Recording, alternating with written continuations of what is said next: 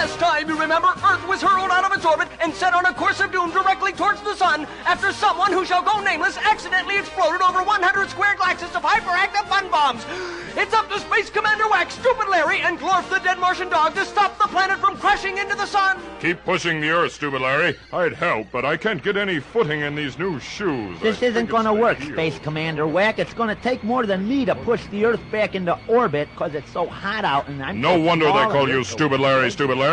Space buddies, don't be like Stupid Larry. Take pride in what you do. Be confident. Know that you will never fail. Why, if you tried, you could probably even find Mommy's jewelry and send it to me, Space Commander Wack. Space Commander Wack! Space Commander Wack! I know what we can do. Do? What's the use, Stupid Larry? Everything we do turns out wrong. But if we don't do something, the Earth will burn up, Space Commander You're Wack. right, Stupid Larry. Quick, to the spaceship. You have a plan?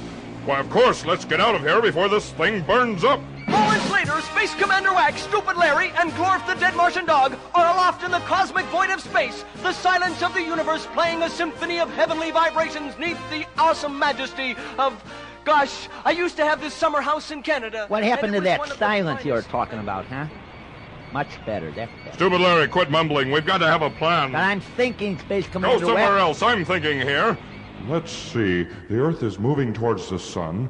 The Earth will burn to a crisp, and all life on it will be destroyed as a result. That's because the sun is hot. Aha! I've got it, Stupid Larry. You know how to get the Earth back in orbit? We don't have to get the Earth back in orbit. We don't. The danger to Earth is in the heat of the sun, Stupid Larry. We must destroy the sun. But, Never mind. Fire one.